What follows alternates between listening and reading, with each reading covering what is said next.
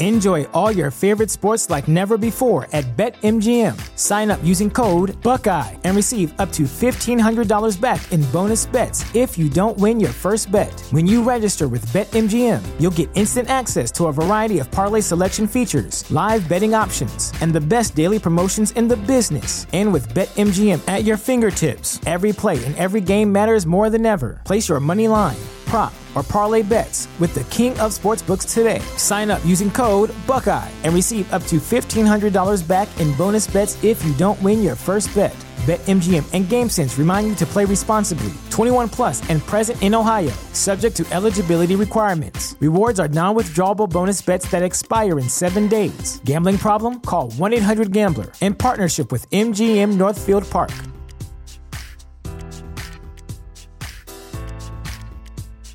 Save big on brunch for mom, all in the Kroger app.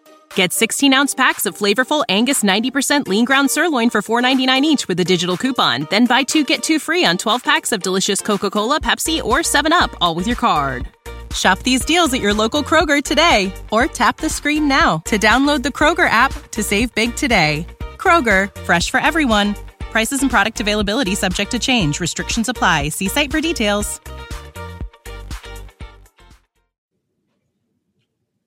Oh, Phoenix!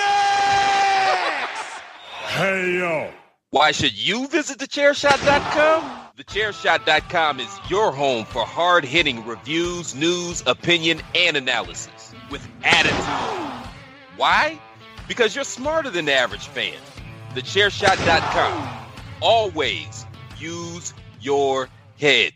I'd actually like to take this opportunity to wish Greg DeMarco Show the best in all his future endeavors.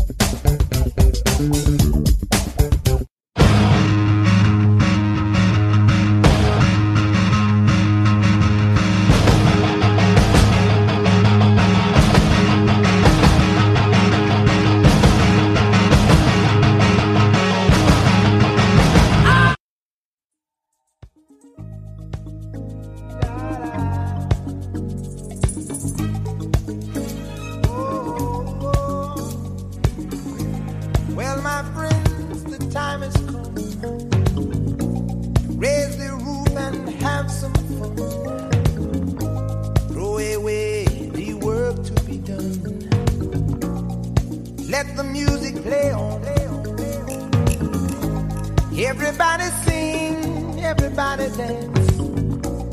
Lose yourself in wild romance. We're going to party, caramba, fiesta, forever. Come on and sing along. We're going to party, caramba, fiesta, forever. Come on and sing along. All night long. It is a Tuesday night, which means it is time to record the Greg DeMarco Show. My name is Greg DeMarco. It is Tuesday, December 22nd. I believe that's the date I said it was a couple weeks ago when we recorded this show. Actually, I think I said it was the 28th, but whatever. But it is actually the 22nd today. My name is Greg DeMarco. This is the Greg DeMarco Show. You can find me on your social media at ChairShotGreg. Of course, the Greg DeMarco Show is part of the ChairShot Radio Network, which you can find at thechairshot.com. Always use your head. Thechairshot.com is part of the Chairshot Radio Network, which you can find on social media at Chairshot Media. Of course, that's thechairshot.com, your home for wrestling reviews, opinions, and analysis, plus so much more.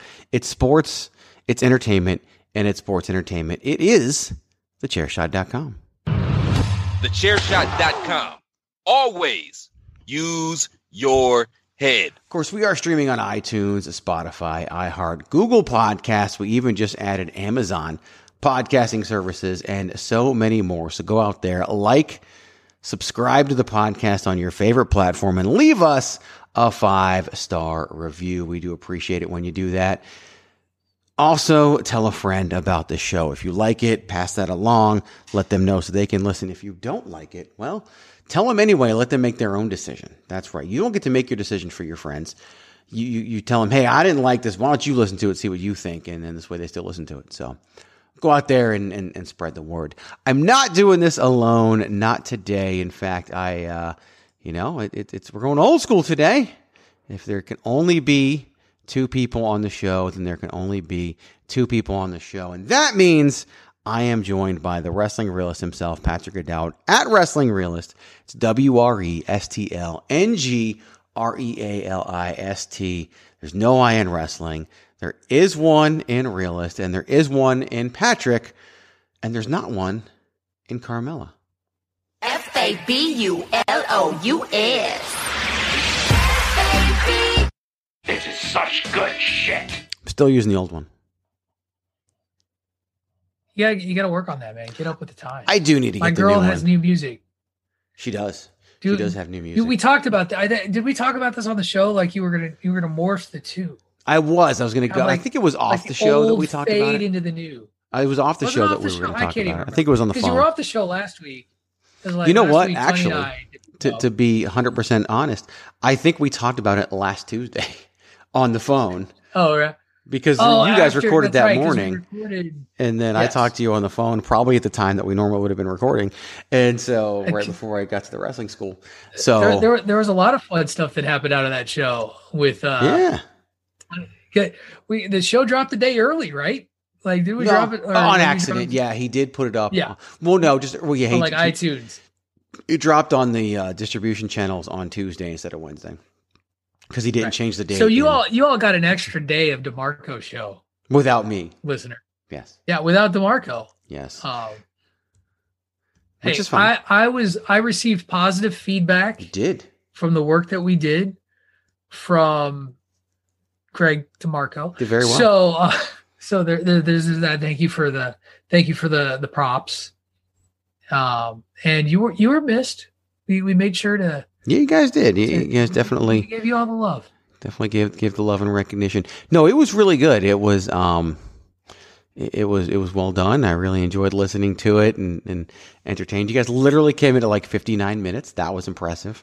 We were very proud of the timing. Yeah, it should have been. Like really, it was well done. And I thought that it was you guys worked hard and it showed. And yeah, it was definitely a good time. Not gonna lie. Had by all. I've been feeling really good about the timing on both the podcasts that we did this week. Like I was relatively on schedule for a list show on Bandwagon Nerd. Yeah, well, you guys had a lot of overlap, and that helped. It did. That made a big difference, and we had a whole hour to do our top 5 after the first half because of that overlap.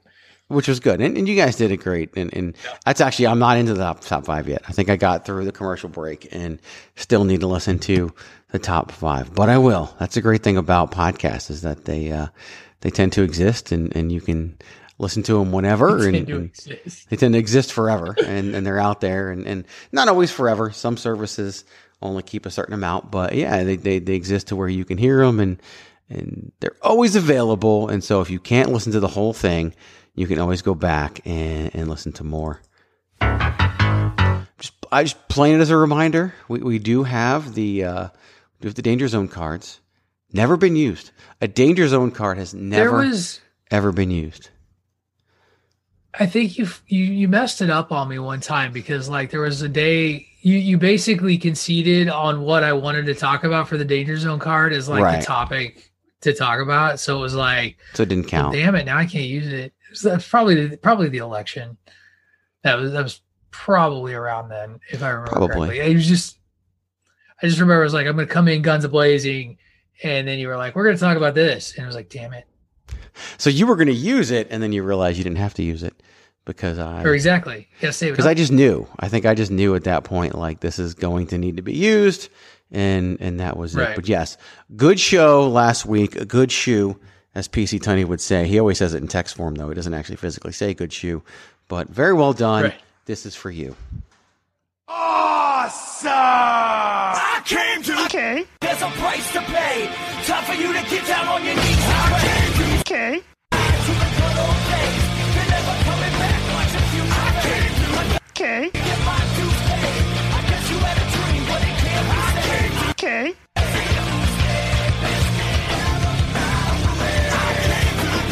You guys know how to party. There is no Miranda Morales this week on the show. You can go follow her on Instagram at #Miranda. She is not here. She's out visiting family. You know, one thing that always makes me laugh, and every podcast does this, and I don't know why. And you guys even did it to me last week, and I've done it before, and you guys did it in Bandwagon Nerds. No one's ever on assignment. Like, why do people say that? So-and-so's on assignment? Like, no, it's fun because you want to sound like a real radio show where people are actually on assignment. No, I was the closest thing to on assignment last week is I was talking to students at a wrestling school. But like, Miranda's not on assignment. Miranda's visiting family for the holidays. Like, it's when DP's not on one of your shows, it's because he's mowing his grass. Or I just don't want to out your business, man. Like, that's all. Like, it's all good. No, I know you don't care, but like, I care. I care about you. But they just said they're not here.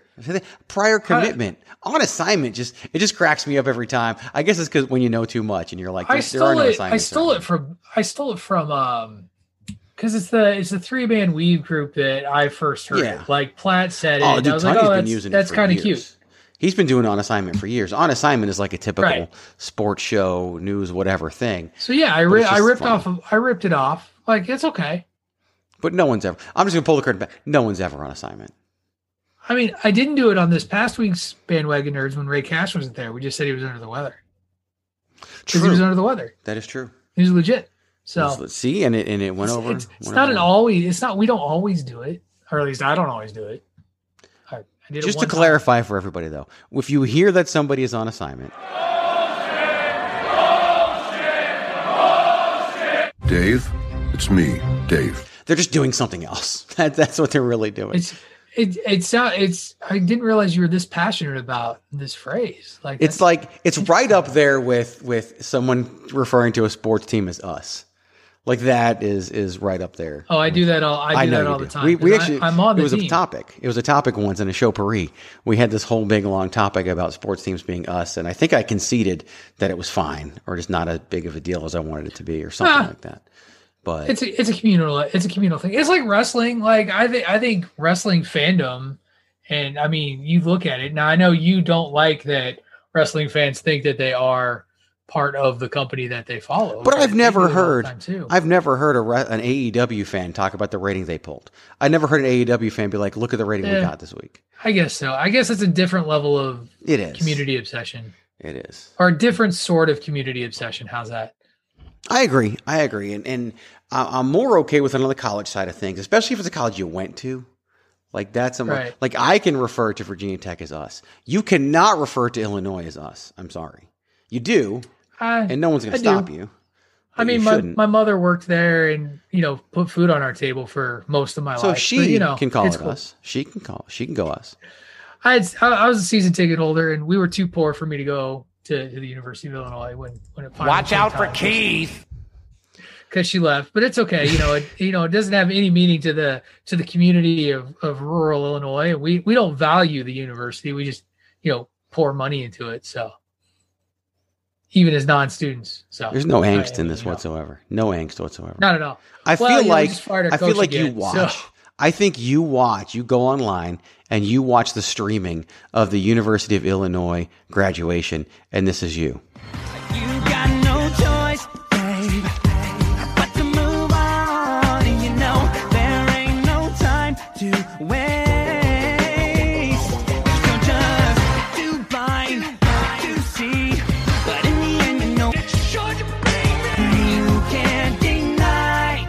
So just tell me.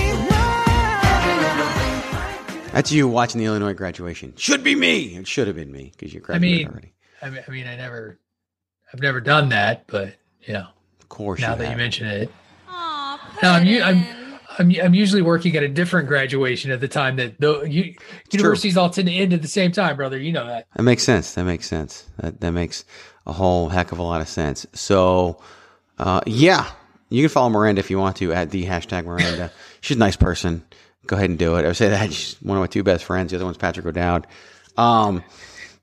She's a nice person. She's a nice person, right? Go follow her. Follow me. Follow Patrick. Follow everybody. Just follow. Just follow. Be a bunch of followers. That's horrible advice. Be a bunch of followers. Right. Patrick O'Dowd. I hate having to do this. Like, I'm so spoiled. You could go to ProWrestlingTees.com/thechairshot and you get a t-shirt. Oh my goodness. I couldn't see it. Patrick O'Dowd is currently wearing the hashtag Save Tag Team Wrestling shirt. And this is a good time for me to double check, make sure we're recording. We are. Good. 13 minutes, not wasted. Because the Zoom is not recording because we're not doing video. And so I was like, oh crap, I hope the thing is. There's also probably a really bad echo for me because I haven't hung a bunch of stuff up in the new house yet. Yeah, so, I was going to say the sound is bouncing a little bit, but then I have no room to talk. I got to figure that out. So I'll put some more stuff up. Because I care. We talked about passions, and I'm passionate enough to get a better microphone and a decent headset, but like sound dampening. Yeah, I'm not there yet, Greg. I'll work on it. I'll figure it out. So I just moved in. It's only been a decade on this show. Yeah, right. So I moved in over the weekend. So decade. Yeah, we'll figure it out. As we say on the bandwagon, maybe 2027. I'll get on board. That is the year you like to use, 2027. It is. That'll be the year that we pull out of COVID and Patrick sound dampens. So, ProWrestlingTees.com/chairshot. Pick up your very own Chairshot t-shirt. Patrick O'Dowd was sporting the hashtag Save Tag Team Wrestling t-shirt, which you can get over there. Lots of shirts. Got the Bandwagon Nerd shirt. Got Everybody Hates Greg shirt. Got the Queen of Soft Style shirt from Miranda Morales. You also have the old school Chairshot logo designs, the round logo, the Always Use Your Head shirts, other podcasts as well, like A Winner Is You, and so many more. Go out there and get them the hashtag journalism shirt, which is kind of the official, unofficial shirt of the Outsider's Edge podcast. And many, many more. Head on over there, ProWrestlingTees.com/thechairshot. Every shirt is $19.99. A couple extra dollars will get it for you in soft style. We all know and love the soft style. It's way more comfortable. It just buttery soft fabric hugging your skin, and you don't want to miss out on that. If you want to support other endeavors like Impact Zone Wrestling, guess what? We sell those shirts over there too. So go out there and check them out. Patrick, I'm not going to tell you this on air. I'll tell you it off air. I got a whole new subset of shirts that I'm going to release after the first of the year. I'm very excited about them. And I don't know if anybody's going to buy them. They probably will because they're really funny. And I think that they'll be a lot of fun. And my dream is to see one on a wrestling television show. That's been the one that I really want to see it. I've seen it in pictures of people that I didn't even know had them. Maybe part of Thunderdome. Oh, I'd love to see it as part of Thunderdome or, one of the 500 people they let in the Daily's place. I don't know. But yeah, that would just be great to see a Chairshot shirt. And the ones that I'm going to be putting out, I think we might be able to see at some point on something. And that's just I'll share. We still got the Baron Corbin Suck shirt. Is that one still there? Yeah, it's still available. That's a Greg DeMarco show original. And the great thing about that is, of course, he knows about it and he likes it. He hasn't bought one, as far as I know, unless he bought one under a different name, which is entirely possible. But right. yeah, he has not made a purchase of the old Baron Corbin Sucks t-shirt. Yeah, that goes back a couple years with the Baron Corbin tweet exchanges sucks. And everything. It's time for another edition of Baron Corbin Sucks.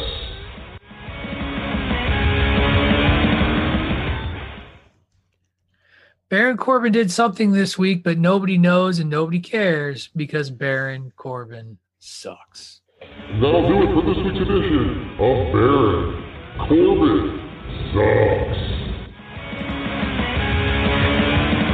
See, and that was full-on improvisation, as that was not on the rundown, but this commercial break is. Promotional consideration paid for by the following. Hey folks, PC Tony here. Thanks to our new partnership with Angry Lemonade, you can save 10% on physical products and digital commissions using the promo code ChairShot. Head to angrylemonade.net to check out their amazing catalog of products and services. Use the promo code ChairShot to save 10%. That's angrylemonade.net. Are you looking for the newest and hottest in the world of pro wrestling? Then check out the amazing action on Powerslam.tv, the biggest indie pro wrestling channel in the world. Get over 6,000 hours of the best events from over 150 of your favorite promotions from 20 different countries around the globe. Brands like Progress Wrestling, Evolve Wrestling, Combat Zone, Defy, PCW Ultra, PWX, Over the Top, Shine, and hundreds of others with fresh content added every day for only $5.99 per month. Get your free trial today at Powerslam.tv. Go to Powerslam.tv, promo code ChairShot, get your free month. Again, that's Powerslam.tv, promo code ChairShot. TheChairShot.com. Always use your head. Really funny social media post that I just saw. And you know, I'm not political. I hate politics. So I'm not turning this into a discussion. But it says, so if I run my stimulus check through a Dominion voting machine at 4 a.m., will my $600 turn into $100,000? There's been a lot of good memes about the $600 thing. There have been. Oh, gosh.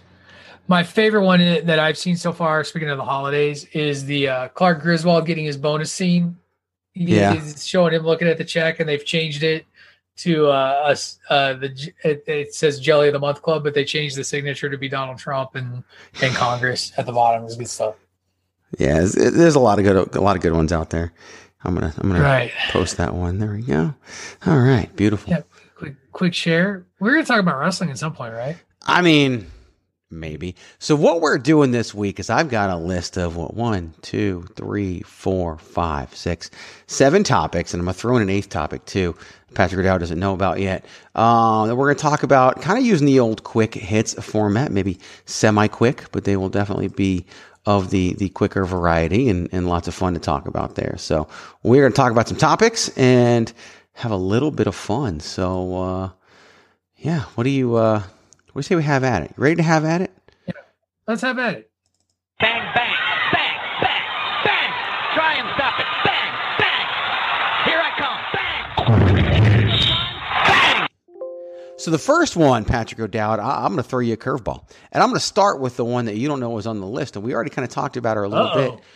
Your girl, Carmella, and the job she is doing since the return, the new character, the tweaked character, all the new elements. I got thoughts, but I figure you got thoughts. And I know you brought it up a little bit last week with PC Tunney. But, yeah, you take it away, man. The new Carmella. But I'm biased. I mean, of course I dig the new look Carmella, even though it's kind of the same look Carmella, just kind of a recentering of herself and having a level of confidence that she can be the baddest bitch in town. And just the repackaging the new look that, like, I know a lot of people kind of griped about it just sort of being more of the same. I don't care. I love it. I like the look. I love the silhouetted entrance that we got, the new music.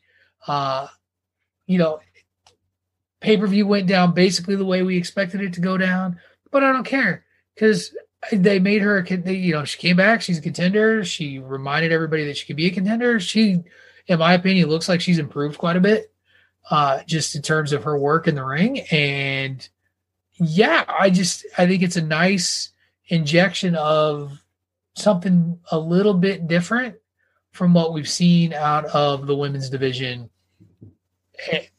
for the first time in a while. So, absolutely. Go Carmella. And you're biased. You're 100% biased, and we all know that. Totally biased. Love her. You're also not wrong. Like, that's the thing. You might be biased, but you're also correct.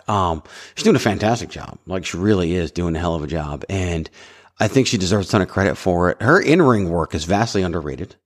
Not going to lie. Mm-hmm. She's hung in there with Sasha Banks, who many consider to be one of the best in-ring female competitors. The entrance is great. She just gets her character. Like, that's the thing. Like, she plays the character to a T. And you talked about how it's the same. It's not. It's definitely an evolution of what she was. But the sommelier, Reginald, going out there, he's fantastic. And, of course, we can't break things over people's heads now. So breaking the bottle on Sasha Banks' back and it's just a great piece of her character. Her entrance at TLC was great. It's great she's on SmackDown and Corey Graves is on commentary. It's just so funny. Like he just goes so far into it, and he's like, "If I'm dreaming, Michael Cole, please never wake me up." Like it's just so many little things, and of course, you think you're biased. Obviously, he's biased. Oh yeah, right. You're not. There's no one in this world you're more jealous of than Corey Graves. And oh no, not at all. And but no, she actually, and that's why I want to do this one. She's doing damn good. And I don't know if she'll ever get the credit she deserves from the internet. And I don't think that matters. No. She doesn't need it. Well, because she does, it's the Barbie doll argument. Like, she's so much more than a Barbie doll. No, I agree. Like, it's the Barbie doll obviously argument, I agree. But that same internet loves Scarlett Bordeaux, who is the Barbie doll herself. Right. And does last right now. But anyway, I'm biased, so what do I know? But yeah, but I think that it's a really easy crutch that fans fall into. Like if you're blonde and not Charlotte Flair, like you almost immediately have this mentality from a certain keyboard warrior group that, well, this person can't work. They're only going to be there for their looks. Like, unless you chop your hair like Mandy, and then suddenly it's like, oh, that's great. Look, she chopped her hair. She's a serious wrestler now. Like, what the fuck? No, I get it. And I think it's also, some of it's how she debuted. I mean, she was Enzo and Cash's valet, Enzo and Cass. Mm-hmm. And that was it. Like, and she was cutting the Queen of Staten Island promos and all of that. And I think people just didn't like that. Her NXT run was similar to Alexa Bliss, who did nothing in NXT outside of really managing, and now they're both, champions. And it's well known that they told her that they wanted more for her than to be Enzo and Cass's valet.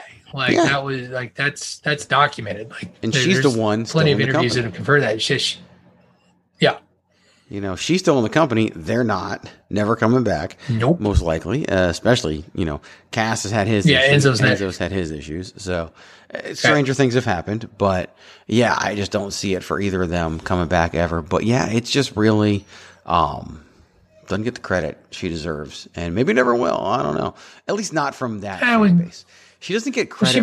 When she makes her Hall of Fame speech, we'll be right there. She doesn't get the credit she deserves from people who don't even deserve the say, basically, if that makes any sense. And as I go into the negative there that I shouldn't go into, but whatever, it is what it is. So there you go. I wanted to start off with a little bit of Carmella as we do our quick hits. Bang, bang, bang, bang, bang. Try and stop it. Bang, bang. Here I come. Bang. Bang. Next up on the quick hits, as you guys know, I've talked about it multiple times on these shows and others. I have been singing the praises of the Acclaimed in All Elite Wrestling. Anthony Bowens and Max Caster, just a perfect combination of talent. And they went, I believe they're 9-1 now in AEW. And last week they made their debut on Dynamite. They've been wrestling on Dark ever since, and they beat SCU, Christopher Daniels and Frankie Kazarian version of SCU. And issued a challenge to the Young Bucks who were watching in the crowd. And of course the Young Bucks accepted, and now on Wednesday's edition of Dynamite, the Acclaimed will be challenging the Young Bucks for the AEW World Tag Team Championships. They're currently number 5 in AEW's rankings, if those matter to you. Here's my problem with all this. Most people, especially those watching Dynamite and following it religiously, they already know that the Young Bucks book the tag team division in AEW. And the reason why I had this problem, because you had Max Caster, who I love, saying on social media that they're the best tag team in the world. That he and Anthony Bowens now get to wrestle against the best tag team in the world in the Young Bucks. It's the problem for me in AEW, because if it was WWE, they would not be saying this. They would be saying that they believe they're the best, and they're going to prove it by winning the tag team championships. And so what I hate seeing is basically we're kissing the Young Bucks' ass, and we don't need to, but we're doing it because they're the bookers. They're booking the tag team division, and they're the tag team champions. And it's just, to me, it's counterintuitive, and it does fall under the guise of we know too much, but they wanted us to know too much. They were spouting these things off when AEW started. So thoughts on the fact that Greg, yeah. AEW's different. Like AEW's different. Oh, it's different, all right. Completely different. All right. Yeah, completely different. 100% different. As in, it's the 1980s NWA and Dusty's booking the territory. But I mean, no, Dusty didn't put himself with the Road Warriors because of, reasons. Sorry. Yeah, so I cut you off your question though. Did you? No, you're already know where you're going. You're already. Yeah, it just for a place that's not supposed to be full of hypocrisy and everybody gets a chance. If you've got to stroke the egos and jerk off the bookers because you feel like what are you really doing? Like, what are you doing? And are you're not making yourself, like you said, you're not making yourself a credible contender. Like, you should be running them down on social media. You should be talking about how they're a sham. If realism is what you're going for, AEW, take the real risk and have them talk about who's really in charge and call them out that way. Now, whether that's good booking or bad booking, I don't think it's good booking to do that. But if you're going to have them talk about the Young Bucks, don't prop them up. Like, I'm happy to be here. Did you buzz me or something? No, I had an alarm that went off. Oh, gotcha. I normally turn it off. I forgot. Take your pills.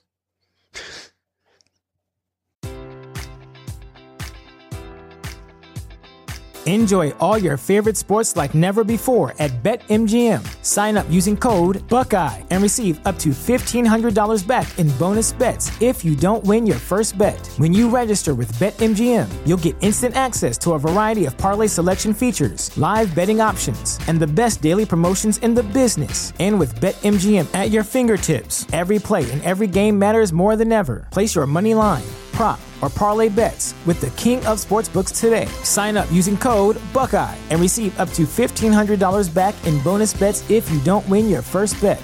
BetMGM and GameSense remind you to play responsibly. 21 plus and present in Ohio, subject to eligibility requirements. Rewards are non-withdrawable bonus bets that expire in 7 days. Gambling problem? Call 1-800-GAMBLER. In partnership with MGM Northfield Park.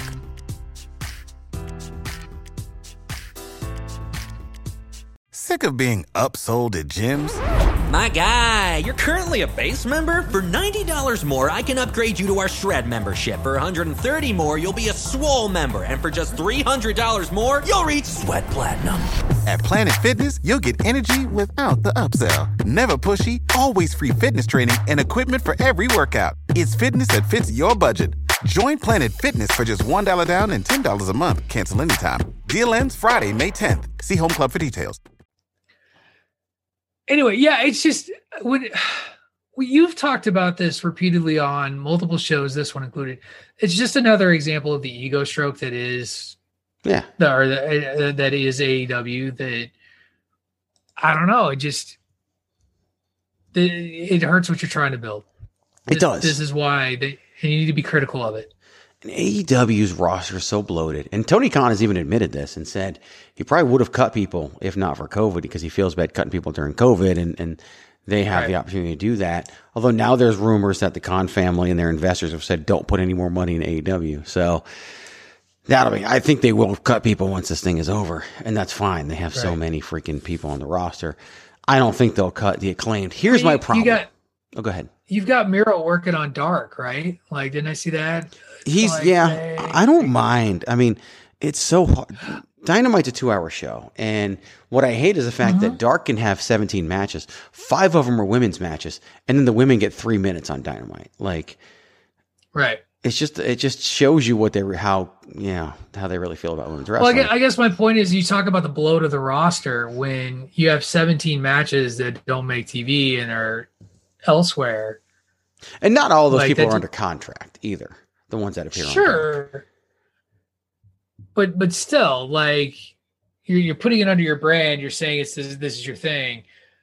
I don't know. Maybe whenever you get that magical next show, when's that coming, next year? Elevate or Elevation is what it's going to be called. Supposedly, we'll see. And it could be anything. I mean, AEW Elevation could be anything. Like AEW Heels is a money grab social media platform. So there's a lot of things that it could be. Who knows? Here's my issue with the Bucks and the Acclaimed fighting tonight. If you're listening on Wednesday, if not, it may have already happened, and maybe I'll be proven wrong. I hope so. So here's what the Acclaimed did. Right? They made their debut. They weren't called the Acclaimed. They were calling themselves the Acclaimed, but they weren't called the Acclaimed, and they lost to the Best Friends. Chuck Taylor and Trent Beretta. And they did the diss track. They did all that stuff. Then they started winning matches against jobber teams on Dark to amass their record of 8-1. Then they finally, and they were getting over. Like, they were one of the most over acts on Dark. People talking about social media, mainly because of two things. Number one, the diss track that Max Caster always cuts. And number two, they work really well as a tag team. They were coordinating their tights. They have their own theme song. They got signed after their third match. Actually their second match, and they just kept going, and they kept buying into what they were doing. They get the match against SCU. They win by cheating. They hit Daniels with a boombox, and then Caster Bowen hits him with a power slam and gets the 1-2-3. So their one win over a non-jobber team is via cheating. So they're 9-1, 8 wins against crappy competition, and they'll call them crappy competition when they do the diss track. It's really funny. I love when he talked about how they were wrestling two irrelevant guys with no appeal, and they were wrestling two irrelevant guys with no appeal, like it was true. Right. And so their one big win is by cheating against a team that has held tag team championships in multiple organizations. And then they challenge the Young Bucks, and the Young Bucks accept. And next week they're going to go out, they're going to lose clean to the Young Bucks on Dynamite. Right. And so how long has the Acclaimed been with the company? 10 weeks. This span of 9 matches. They're 9-1, so 10 weeks. They've pretty much wrestled every single week. They may have missed 1 week of Dark. And this is one of those, as we talk about ego strength, this is a real missed opportunity. And if this was done in the WWE, we'd be talking about how they're going to get buried. Right. But I'm sure that come tomorrow by about 11 o'clock Eastern time, it'll be about how the Acclaimed put up a good showing and they're an up-and-coming tag team, and that was such a great match, and they'll be back. And it won't be, oh, look, the Acclaimed got buried. Yeah. Because if you wanted to do this right and you wanted to really make this a legit story that people are getting by, and if they're getting over the way you say, and this coming from a guy who doesn't watch Dark, you build them up for at least 6 months. Oh, yeah. And you have them, and beating jobber tag teams is fine. It is. Right? Like, beating them clean is fine. That's old school building a contender, is you have them beating cupcakes and you work your way up, and eventually, like, an SCU is like the Jim Powers, or whatever, like that, mid-tier, mid-card tag team at this point. Yes, I know they were the first tag team champions, but they're not that anymore, so shut up. And you legitimize them over time to where even if the Bucks are going to, stroke themselves off and get the win, at least it feels like there's still somewhere for the Acclaimed to go. And if you are for real about the Acclaimed, you actually haven't beat the Bucks 6 months down the road. And if it's a good match, you do a rematch, and you probably do a third match. Right. But instead, you're going to waste them in 10 weeks. And I posted this on Twitter, and basically I said, the Acclaim gets over, and then you have Matt Jackson. Oh my goodness, look how over this team has gotten. Then you have Nick Jackson. Great, let's beat them clean. And look, maybe I'm wrong. Maybe they beat the Young Bucks. Maybe they win the AEW World Tag Team Championships. That would be great. I will sing their praises for having the guts to do something like that. Put their precious titles on a tag team that's barely established and use that. And even if they lose clean to the Young Bucks, that's fine too. Then what? The problem is Dynamite's so crowded, they'll probably be back on Dark. And maybe they'll get a program. Yep. They have kind of a built-in thing with the Best Friends because of the diss track. You could let them feud with the Lucha Bros. There's a lot that you could do with those guys to establish them. I feel like you should have done that before, putting them against the Young Bucks. All of those teams you just named should fit into the system that I just talked about. Yeah, exactly. Here's the thing: I just can't wait for a thrown together super team to beat the Young Bucks, and then turn into a title feud. Oh wait, they did that. Never mind. Yep. Everyone does that. And to be fair, Adam Page and Kenny Omega made a good tag team after a while and became an established tag team. And they did lose to FTR, who a month later lost the belts to the Young Bucks inexplicably. And now FTR is barely on television. And who knows? Maybe there's an issue there. Maybe there's COVID. I don't know. But well, it totally popped off backstage. Probably. Who knows? Everyone thought they were going to be the Horsemen with Adam Page and FTR and Shawn Spears. Who knows? But it just seems to be a little weird. And it is what it is. But I'm concerned about what happens next with the Acclaim. Because one thing that AEW hasn't proven to me is they can answer the question of what's next. Santana and Ortiz, who everyone praised the hell out of for not going to NXT, should have gone to NXT. The way they've been used has proven that. And I hope I don't have to say the same thing about the Acclaimed. And that's kind of where I'm at with all this, because I really like those guys and I want them to have opportunities, and I just don't want them to get lost in the shuffle that is AEW, and no one's going to call it out on it because it's AEW. I know, right? It is so ironic. So tag team wrestling is just a struggle everywhere. It really is. It really is. It is. Gone are the days of 6 different tag team matches on the 13-match WrestleMania card that didn't mean much, but they got that showcase. But you talk about the importance of story, and we just don't tell tag team stories. Like, there's one tag team feud, and that's it. And that seems to be it across any company. Like, that's not just the WWE. It's not just AEW. The WWE, you get 2 just because you have 2 different brands. You get 2 different titles. Yeah, that's it. Otherwise, you'd probably get 1. And I don't even like that there's 2 tag titles. Like, I wish there was 1, and they just floated between the 2. That's the one area that I disagree vehemently. And Tony, you and Tony should have had that conversation, because he believes there should be 1 world title, 1 tag title, 1 women's title. They float between all the shows. See, I don't believe that. That all defeats the purpose. I just think that I think the WWE's valuing of the tag titles influences why I think if they actually had 2 legitimate divisions that they built and worked with, and then I'd be all for it. But no company seems to have 1 division, let alone 2 divisions. Even though they have the talent to have 2 divisions, they don't run it that way. And so if you're not going to run it that way, then I would just have 1 division across the board.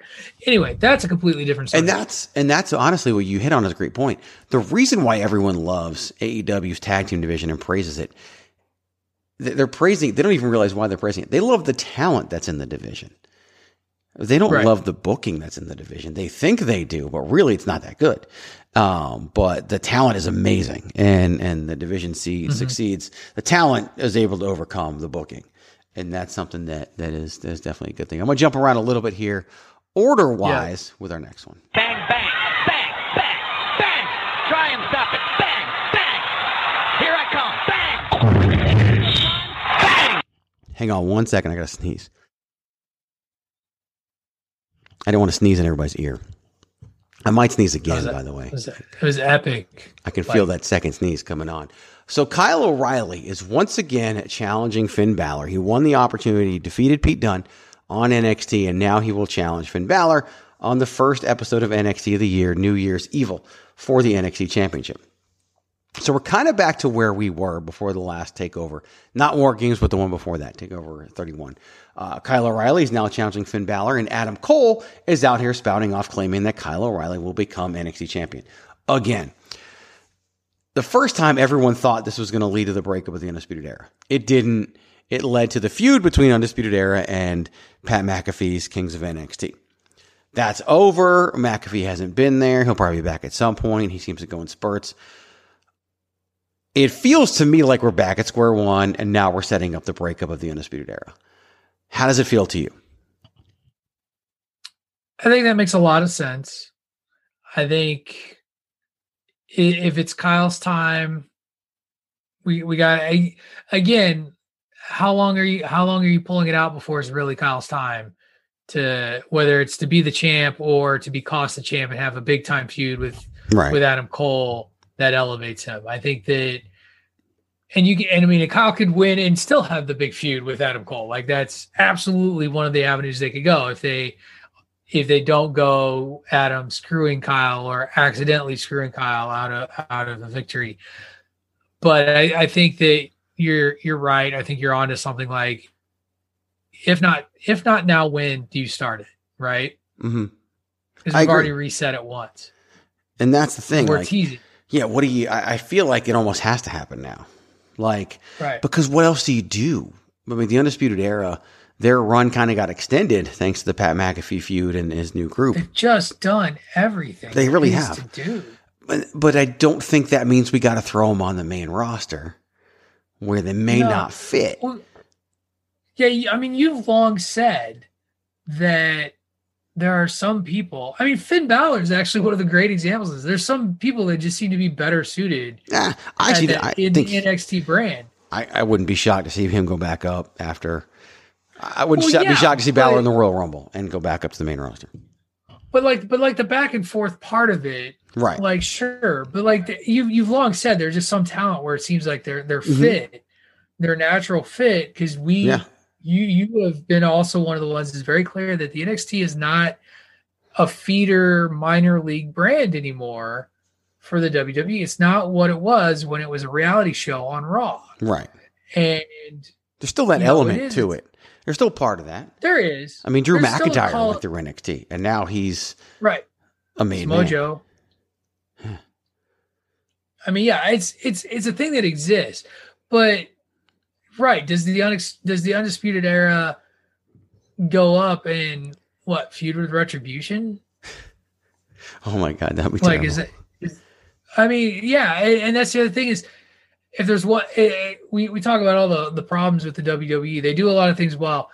I don't know that they book factions well. No, because WWE is about the megastar. It is. Right. And that's just and I'm not even complaining about that. That's just their business model. Everything they look at is, can we find the big star? Because the big star needs to carry the company. And let's be honest, Drew McIntyre is the first big star they've created in a long time outside of Roman Reigns. And they're getting that right now. Who started in a faction. But, when they... But egos broke it up and they When Paul Heyman cut his amazing promo with Big E a couple weeks ago on Talking Smack, he made the greatest point ever when he was he's telling that Big E told Big E that the New Day is going to be a footnote on his career. Is how much potential he has. Mm-hmm. And he said, and before you dispute or whatever, he said, I offer you this example. When was the last time Roman Reigns was in a ring and anyone bothered to mention the Shield? And he's right. Like they don't need to. And honestly, the same with Seth Rollins. But at the same time, those guys have become mega stars, and Roman, the biggest of the three. And I'm willing to say that Moxley is a mega star. He is. He's one of the biggest stars in AEW. Mm-hmm. He's a multi-time champion in WWE. He was a world champion in WWE. He became a huge star, bigger than most. Well, let's have an honest conversation here then. Do you see a mega star in the Undisputed Era? Like if they were to come up, would you say there's a true mega star out of the Undisputed Era? And I know you love Adam Cole. Would he be a mega star? Would he? The highest I can go is maybe. See, that tells you a lot. That tells you what you need to know about the Undisputed Era right there. He does. And he's the biggest of the group in terms of height, but still, not really the 6 feet tall they bill him at and all that. And he's just, he's too small. He'd have a Daniel Bryan run, maybe. Maybe, but as I said before, everyone uses Daniel Bryan as the example, but no one can be this generation. Not the rule. Well, every generation can have a Daniel Bryan. The problem is this generation's Daniel Bryan is Daniel Bryan. So we can't have another one because we already have this generation. That's why everyone uses that for Chad Gable. Well, look at Daniel Bryan. That's great, but we still have Daniel Bryan. And you can't who worked a match with WrestleMania 30. Who did he work a match with this week? Daniel Bryan worked a match with a guy. I think it was Chad Gable. Probably. Because I know he wants to get him over. He wants to get him over, and they're both spectacular. If you look at Chris Benoit, we can't talk about him, right? But Chris Benoit had his big moment at WrestleMania 20. Daniel Bryan had his big moment at WrestleMania 30. So we're still a good 4.5 years away from WrestleMania 40 when we can do this again. God, we're almost to WrestleMania 40. That's so crazy. Yeah, we're about to hit 37. So think about that. So really 3.5 years away from when we could possibly pull that off again. We're getting ready to go back into the land of the giants, which is, again, the booking cycle of WWE. And then it'll be time for another small guy to rise up and do all that. So Johnny Gargano, Tommaso Ciampa, you might get your chance sometime soon. But that's the thing we talked about that. Those are guys to me that scream NXT.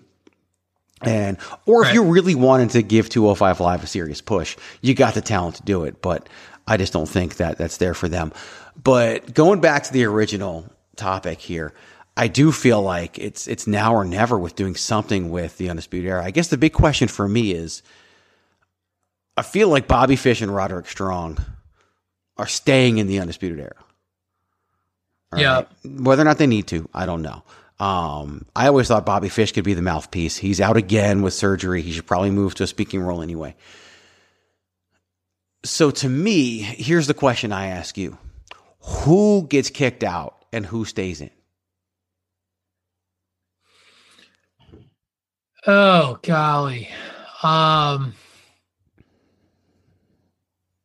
think Cole gets kicked out and O'Reilly stays in. And see, I do too. I think Kyle O'Reilly can have a good short-term run without the Undisputed Era.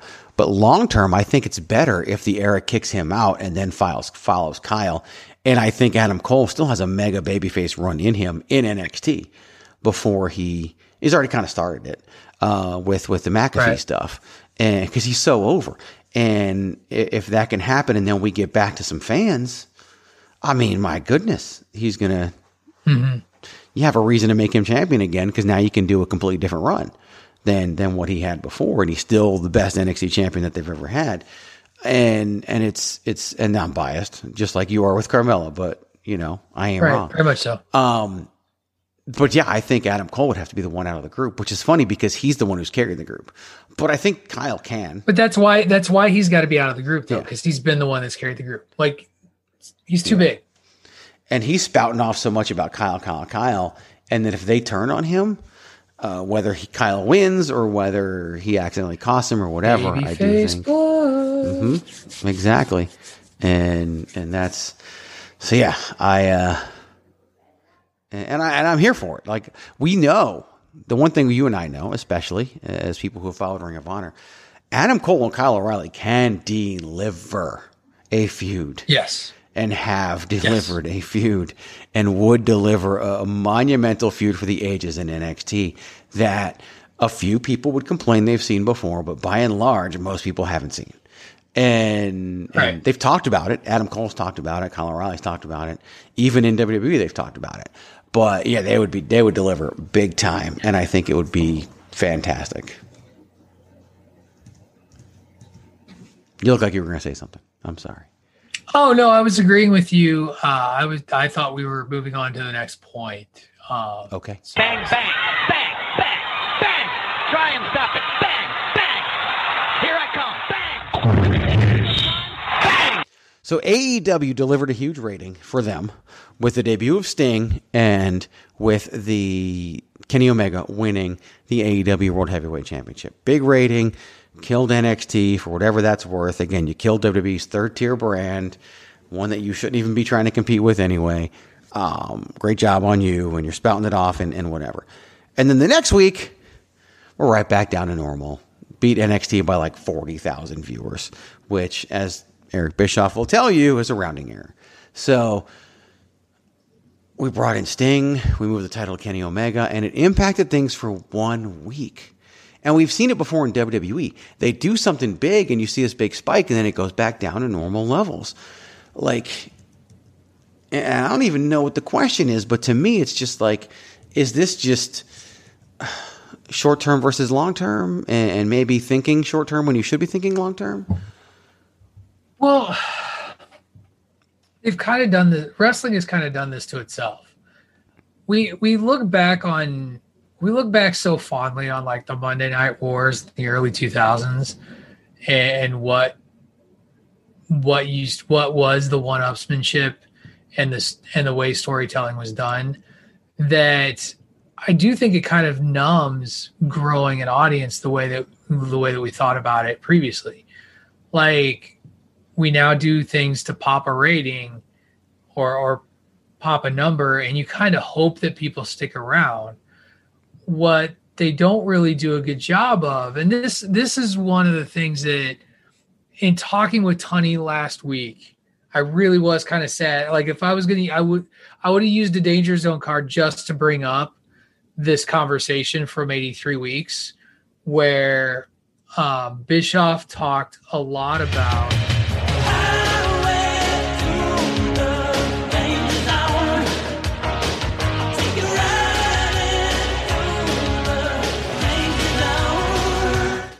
You're not actually using it. I just want to point that out to everybody. No, I know. I was like, John Morrison cashed in my Danger Zone card for me. So which means you still have it. Give me my Danger Zone. See, I told you I watched Raw's DVR. Anyway, but he talked about this like there's just no. It's not a compelling, exciting storytelling for people to then want to come back. Like, he had Sting come back, and people were like, "Yay, Sting came back!" But then what's it about? What did Sting do to make you then want to come back? Because presumably that's why the number went up. That and his title win. Like, you're excited about Kenny Omega as champion. So, oh my gosh, we're gonna stay. But what compelling thing happened for you to want to tune in next week? Or what did they think was the compelling thing that would make What's really interesting, Sting didn't pop a rating. Because no one knew Sting was gonna be there. Exactly. And so it's Kenny Omega. Like, whenever you have a big moment, it's what happens the following week tells you the strength of it. Sting didn't pop a rating. They're gonna give Sting credit, but he didn't really give them anything. And then what did he do the next week? Like he pointed and talked to Tony Schiavone. He talked to Tony Schiavone and was all smug with Cody. Showed up and then Darby Allin looked at him from the rafters. The inverse. So their big thing is going to be a Sting Darby Allin. Almost like a mentorship for Sting and Darby Allin. Okay. I think we're going to find a situation where Sting, Darby Allin, and Cody team up in a 6-man tag, and Sting's going to wrestle. You guys talked about it a little bit last week. And he's going to wrestle. And tags will protect him. Definitely. And he'll end up having a match with Cody because LOL, Cody wins. And Cody will protect him too. Of course he will. And that's something that came up on one of the shows. They were laughing at the thought that Cody would, maybe it was you and Tunney. I don't know. But there was one of the shows where they talked about how Cody was the best opponent in AEW to protect Sting. And they were going off because that's Triple H, right? Triple H is someone you put in there when you want to be safe. And they laughed at that notion. And I got to be honest with you, I agree. Cody would protect him. And Cody is the best opponent for Sting. And Cody really is AEW's Triple H. And that's fine. Okay. That's what he wants to be. He wanted to be Triple H and Stephanie with him and Brandy. Smashed the throne with a hammer. Yes. I just want to point out, too, no one is going to claim that Cody and Brandy are copying Seth and Becky by getting pregnant. But if Cody and Brandy got pregnant first and then Seth and Becky did, people would say that. That's how stupid wrestling fans are. Like, literally. That the fact that I even thought to bring that up is stupid. But that's the big thing. Greg DeMarco gaslighting the AEW fans today. Yeah, I know. I'm sorry. I'm not sorry. I'm going to say I'm sorry. I'm such a liar. It's like saying you're on assignment. Yeah, right. It's bullshit. See, I brought that back. You did. That was good stuff. The thing for me, though, is that Sting didn't really do anything for them. Maybe he will long term. But short term, it was a one-hit wonder with Kenny Omega winning the title. And then his first appearance was on Impact, and their rating went back down after the first week as well. And this is what Triple H spouts off about in interviews. What they're doing in NXT, the brand that's supposedly competing with AEW, they're booking and developing and putting ideas in place for 5, 10, and 15 years down the road. Not weeks, not months, but years down the road. This is what WWE does. They're a machine. They don't even really care about right now's ratings. They're worrying about, okay, what are we going to do in a year? What are we going to do in 2 years? What are we going to do in 3 years? That's what they do. And fans just don't see that. No, they draw steady decline charts that show that you'll have no viewers in 0 viewers in 2031. 30 years. Yeah. Right. It's the dumbest thing ever. Everybody's just going to stop watching. They've all left. Like, no one's saying that this week, though, because Raw's rating went up. But Well, no, we can't do that. The narrative, Greg. Hashtag the narrative. Yes. Hashtag your shitty narrative. Yeah, I've talked about this every time. I don't really watch AEW very closely. I know. I follow enough to know what's going on. I have tried to watch this program on more than one occasion. I do not find it special. I don't find it compelling. And I'm a nostalgia guy. Like last week on this show talked about the wrestling I'm currently watching is 1983 Crockett Promotion NWA. Like I'm watching the Boogie Woogie Man, Jimmy Valiant, come out twice because he comes out as Charlie Brown from Out of Town as well and starts getting under the skin of Gary Hart. But you know why I keep coming back and watching those episodes? Because that story goes for 4 months. It is interesting. Like it's silly, but it's funny and it's interesting and it's not, I don't know. Like, so I get the nostalgia kick and it works, but like nostalgia with a purpose, it's going to go somewhere and it is not a story. Like I haven't seen anything on AEW that I haven't seen before. And everybody keeps talking about it. That was for you and your NWA stuff. Right. Like this isn't new. They're not really breaking new ground. I think that's why I love the Acclaim so much. Because they're the closest thing to different. Now, they're the New Age Outlaws 20 years later. Right. But it's 20 years. And Enzo and Cass tried to be the New Age Outlaws, but failed. I think the Acclaimed can be, but it's different. It's something different. And that's why I'm so upset about they're just going to lose to the Young Bucks. And it's like you could do better by them. And maybe you still can. But yeah, it's and what's funny is that you're the lapsed fan that AEW claims they're for, but yet you're not. They're not for you. Well, because it's it's nice, but Sting's 60. 61 years old. Sting, yes. Like I don't want to watch a 60-year-old man wrestle. I want you here's the thing is AEW had this plan, right? Like they laid out how they were going to work at least some of the basic tenets. And I know it's wrestling. You're going to tell stories, but you have this, like you talked about, we mock it. Wins and losses matter. We talk about these records and these rankings and who really is competing where and how's it going. And yes, there are stories within there in between. They're like, we're not going to do silly skits. And then you got, Chris Jericho acting the fool, singing Christmas carols or something. Like, I can't even remember what it was. So you're like, we're not the WWE, but then you do stuff that the WWE does, but you swear and you bleed a little. Like if you had stuck with kind of like your, I think that's why I enjoy New Japan, and miss watching New Japan because they followed their own outline. It might be a little predictable, but they follow their path. You created a path, AEW, and then you were like, yeah, but we'd rather do this instead or whatever, willy-nilly. And we're going to be sort of all over the place. Yeah. Like Eddie Kingston's going to show up for 10 minutes and then get a title shot to lose. And did literally nothing. As did Lance Archer.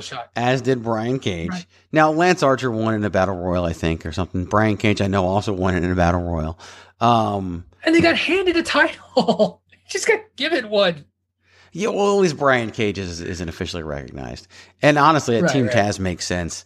And I'd love to see the Acclaimed in Team Taz. Everything AEW will always go back to the Acclaimed for me, by the way. I just want to point that out.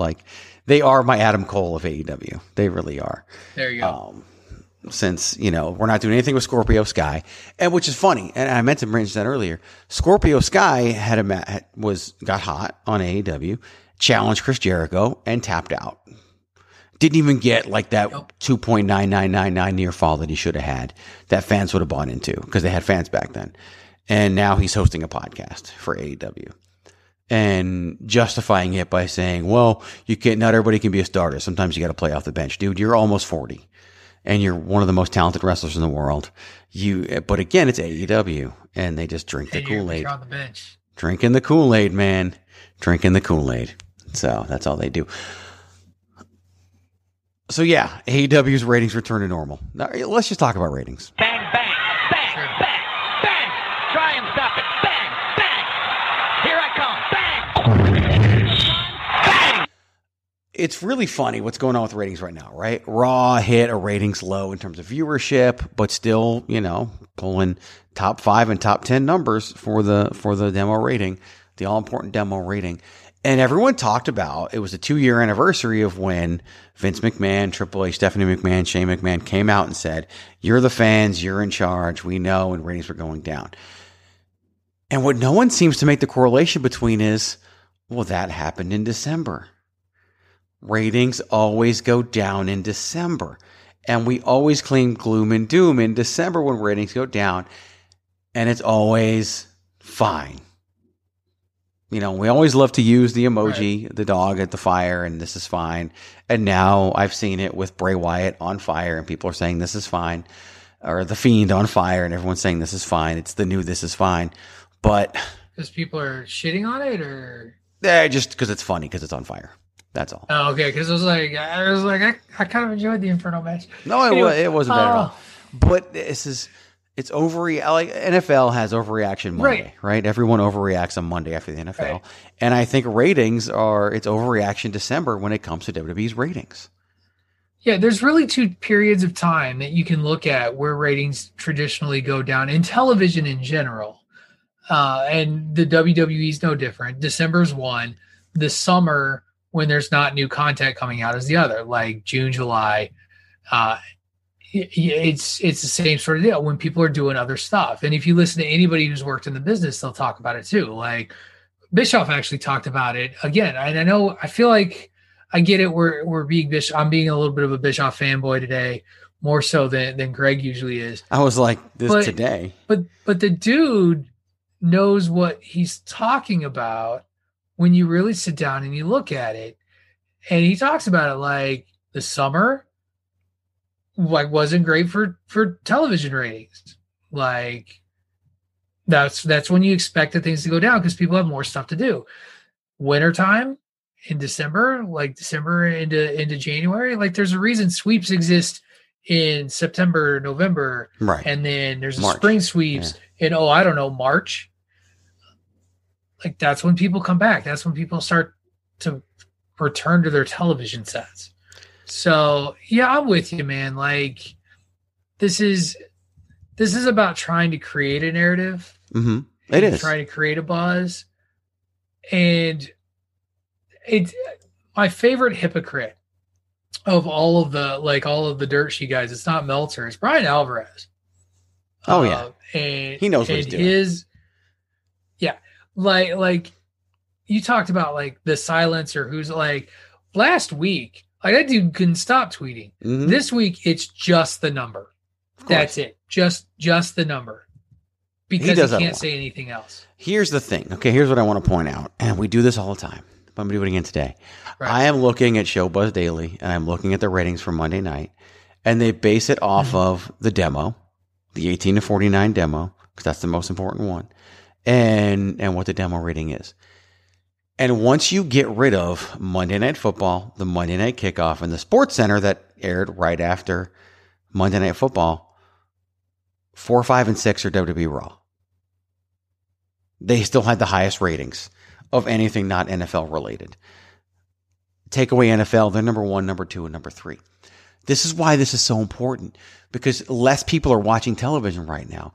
And what these advertisers care about is who's going to give us the most eyeballs on this night. That's why last week when people were claiming that Dynamite beat Raw because it had a higher demo rating than Raw did, but it came in number 13 or whatever. Like it just, and you're comparing a show that airs on Monday to a show that airs on Wednesday.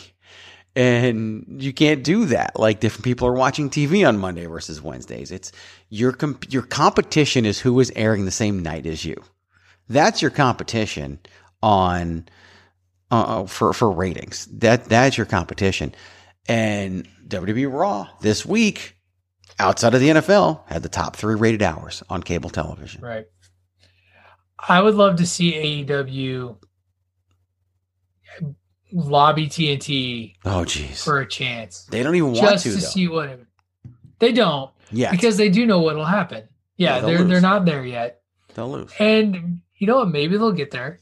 Maybe. But I still remember when like TNA was trying, right? Yeah. And you remember what happened that first head-to-head Monday? They popped the rating really well. The following Mondays, what happened? It went back down for what 4 or 5 weeks, and they moved back. Like, right, it didn't work. Because they were like, yep. And here's the other thing is you named off the other factors that would take away from our precious AEW audience. Like, I think that this have audience will travel thing ignores what there is to watch on a Wednesday versus what there is to watch on a Monday. It's a bigger deal. And that's what wrestling fans don't think about, because they'll only look at it in the bubble of professional wrestling.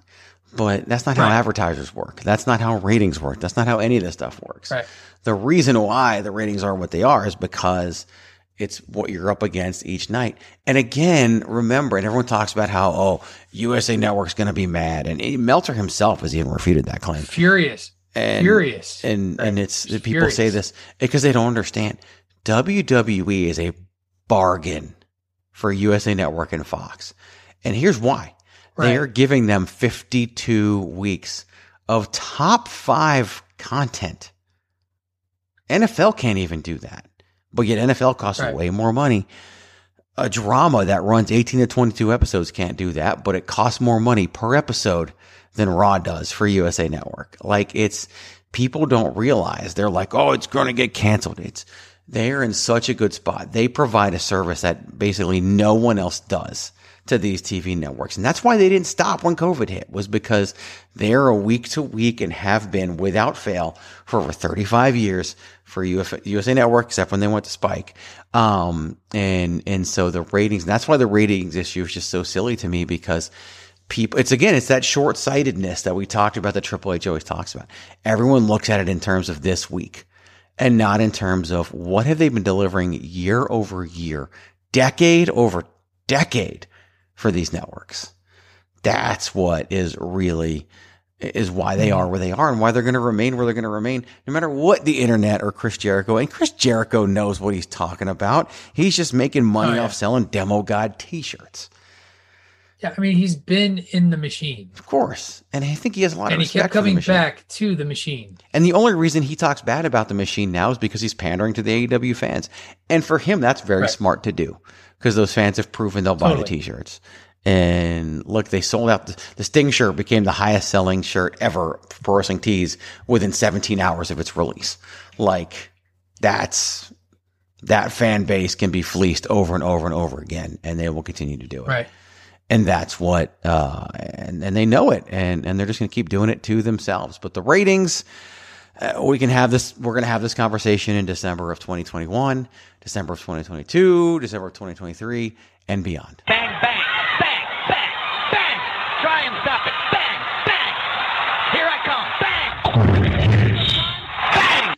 Monday night on Raw, the Hurt Business came out and cut a promo after capturing the Raw Tag Team Championships from the New Day at TLC. And the members of the Hurt Business that are now Raw Tag Team Champions are Shelton Benjamin and Cedric Alexander. And Cedric Alexander cut the greatest promo he's ever cut in his entire career. Cedric can talk. Cedric can actually be a star. And it's funny because Cedric cuts this promo, and whether or not they were acting, which they're supposed to do, or it was their legitimate reaction, even the other members of the Hurt Business seem surprised by this. And it's like, where'd this come from out of Cedric Alexander? We saw a little bit of it the week before too, right? Like, I also think part of it is the story that they're telling with Cedric in the group. Yeah. Like, he's not the cool guy in the group. No. Like, he's like the I'm happy to be here guy.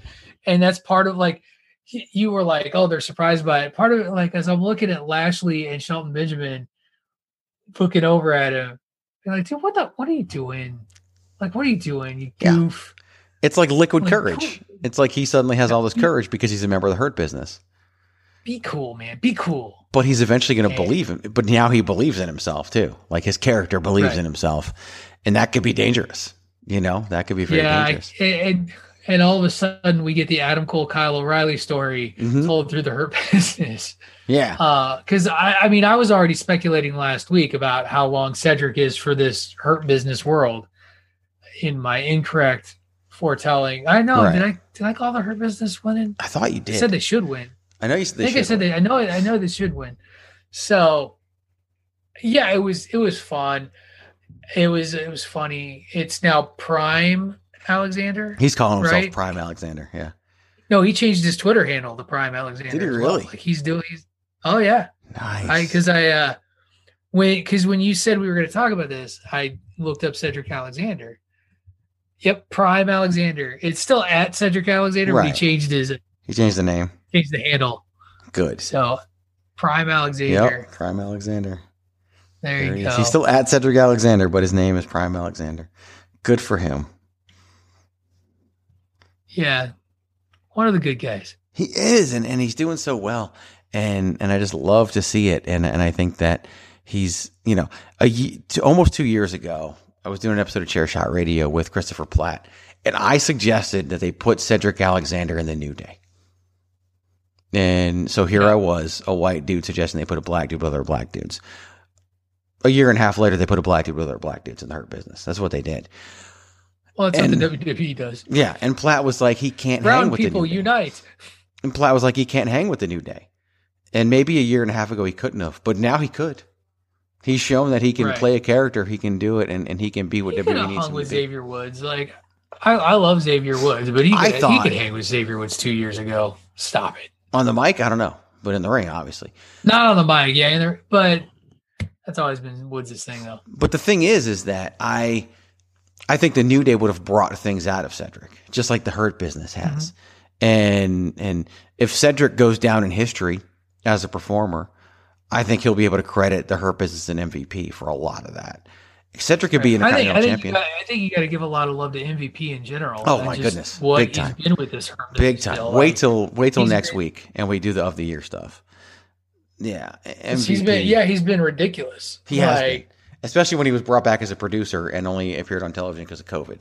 Like, it's been insane what MVP has been able to accomplish at this stage in his career, at this stage in WWE, and just everything. Remember when he used to show up through like an inflatable hallway thing? And I wish he still would. And he had that weird, like, well, he still wears that suit, right? Like the the unitard thing. It's now, it's usually the Black Panther takeoff, but yeah. That's and he put over Matt Riddle. Like, he just does so much. He's so good, and he's really just shameful. But okay, fuck Matt Riddle. Bang, bang, bang, bang, bang. Try and stop it. Bang, bang. Here I come. Bang, bang. Lots of reports out there about the formation of NXT India and NXT Lucha Libre or NXT Mexico, both being heavily rumored. NXT Japan has been rumored in the past, along with NXT Germany. Of course, we have NXT and NXT UK.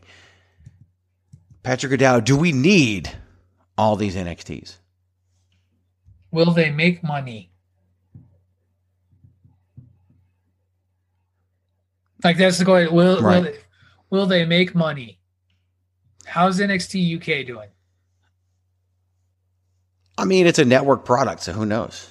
You'd have to take it off to see what it did, you want to talk about the true feeder for the WWE and talent. Like, this is what it is. Like, this is just reaching out to markets that have nothing to do with us. Yeah. Like, we may watch it as mass consumers, but this is targeted marketing towards other populations that will act as feeders into the machine. As you like it, as much as people want to hate it, that's the machine. You're going to see, like, these are feeders into a machine. Yeah, absolutely. And 100%. And I'm fine with it. Like, I'm fine with it. Me too. I don't think it matters if it makes money. Find your talent. NXT UK is obviously proven to be a success because that's the model for NXT India, NXT Mexico, NXT Germany, NXT Japan. It gives them an opportunity to plant a performance center elsewhere in the world, recruit talent, give them an opportunity to grow and develop, to see if they're even worth putting on TV, to see if they can get to NXT, to see if they can get to the main roster of Raw and SmackDown. And to me, that means, yes, we do need more NXTs. The problem is that the typical wrestling fan, you out there, again, we do this show to help you enjoy wrestling more. You see it as, oh my God, more stuff for me to have to watch. That's not what it is. You don't have to watch it if you don't want to. Right. Like, some of the internet wrestling fans just assume, well, if it's on if they put it out, I must watch it. No, you're not. You don't have to watch it. It's being put out to help develop and cultivate talent for the long run and for the long term. And they're even talking about this new, Gabe Sapolsky led product in the States to serve as an NXT for NXT. To me, that product, whatever they call it, would be at the same level as NXT UK, NXT India, Germany, Japan, Lucha Libre, all that stuff. Like they're all that level, a level below the NXT that airs on USA Network. Now we get some crossover sometimes. We've seen, Imperium show up, and now we've got the Grizzled Young Veterans on NXT along with Tony Storm. They're basically been called up from NXT UK to NXT. And that's the same thing that would happen with these other ones. So I would say, yes, we do need this.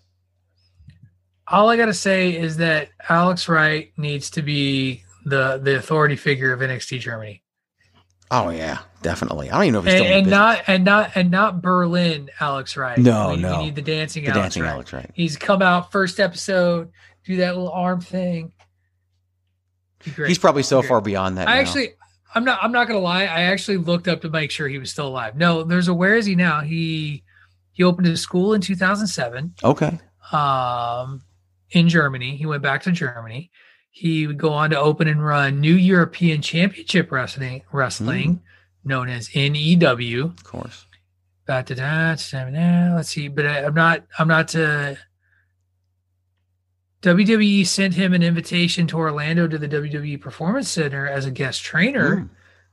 And he went. Great pool of talent there. The coach is unbelievable. So there's a connection there. There is. I like it. And he has a website. He's still going. He's still in the business. Nice. Very good. So there you go. Could happen. NXT Germany. Look, I thought you didn't think we were talking about Alex Wright today, did you? Of course I didn't. You didn't see that coming. No, I didn't. I thought that they were going to start NXT Canada with Lance Storm, and so they just moved Canada to Orlando and then, furloughed him and possibly laid him off. I could see an NXT Canada happening as well. I think the reason it hasn't is because you can just move him to Orlando and do it there. But yeah, I think we need all these NXT brands. I just think that people are overreacting for the wrong reason. It doesn't matter whether or not you're going to watch it. It's about the 15-year plan that Triple H has talked about. And it's a rolling 15 years too, by the way. 5 years from now, it's still going to be planning for 15 years in the future. That is what they do. Look at the roster now. Such a high percentage of people have come from NXT. And that's just the way look at the 2 world champions, NXT. It's all about the NXT. And that's what's really cultivated the company. And that's where we are. And that's where we should be. Bang, bang, bang, bang, bang. Try and stop it. Bang, bang. Here I come. Bang. Bang. All right. Somewhat serious, but doesn't have to be. We're now 9 months later after the world shut down for COVID. And of course, we're still in it. And WWE did not suspend operations. Even I said they should have at the time. 9 months later, hindsight being the 2020 that it is, should WWE have suspended operations instead of pushing forward through COVID-19?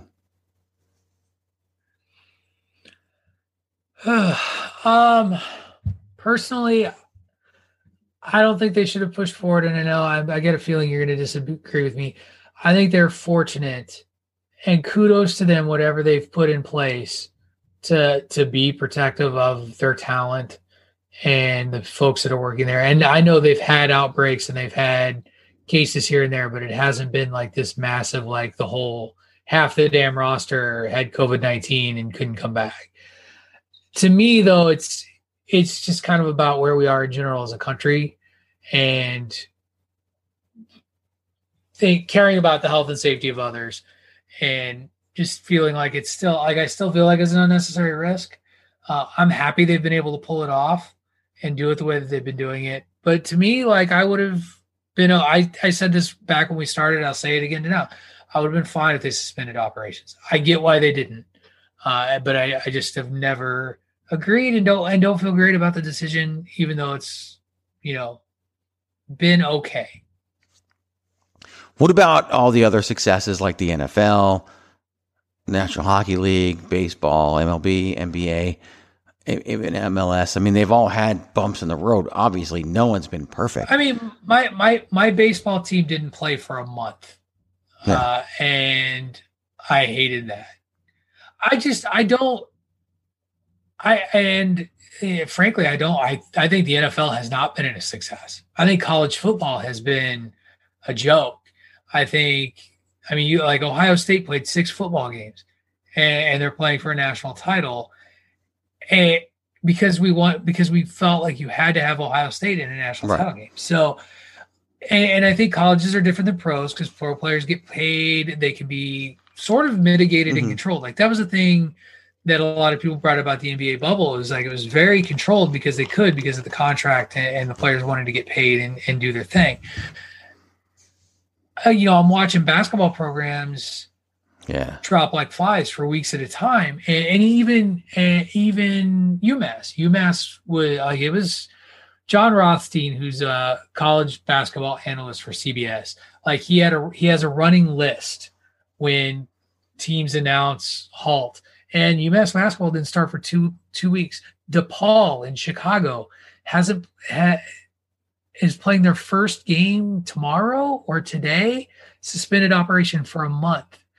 Ohio State, again, I was just talking about football, 22 players didn't suit up for their game against Northwestern, which one tells you how crappy Northwestern is because Ohio State still won.